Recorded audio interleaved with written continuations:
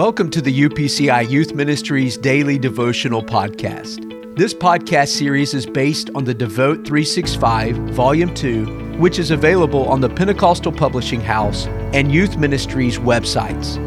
It is our desire at Youth Ministries to see you grow in your personal relationship with Jesus Christ through your daily time with Him. Remember, your daily devotion matters. June 27th, entitled Any Given Day. Today we'll be reading Ezekiel chapter 8 and verse 1. And it came to pass in the 6th year, in the 6th month, on the 5th day of the month, as I sat in my house with the elders of Judah sitting before me, that the hand of the Lord God fell upon me there. Today may seem just like any other day, but could it be a day when God chooses to give you a supernatural experience? Being called to follow means that on any given day, God may visit your house.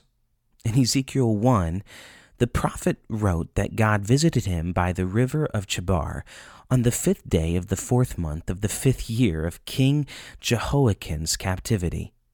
The prophet remembered the exact day as well as his specific location, because this was an unforgettable experience. 7 chapters later, God again visited the prophet, this time on the 5th day of the 6th month in the 6th year. God moments are landmarks in our lives. We also can trust that if God visited us once, He can do it again. 14 months passed between God's visits with Ezekiel, but the prophet didn't abandon his faith just because he didn't hear from the Almighty or have some supernatural experience every day. An old song says, "I have decided to follow Jesus."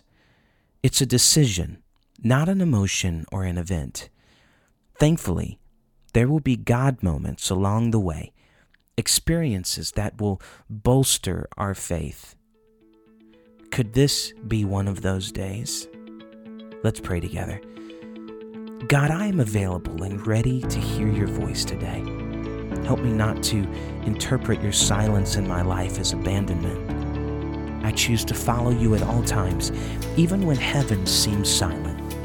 During those seasons, I will trust and obey what you already have spoken in your word. Thank you for setting aside time to invest in your relationship with Jesus Christ. Time spent with God and His Word is never time wasted.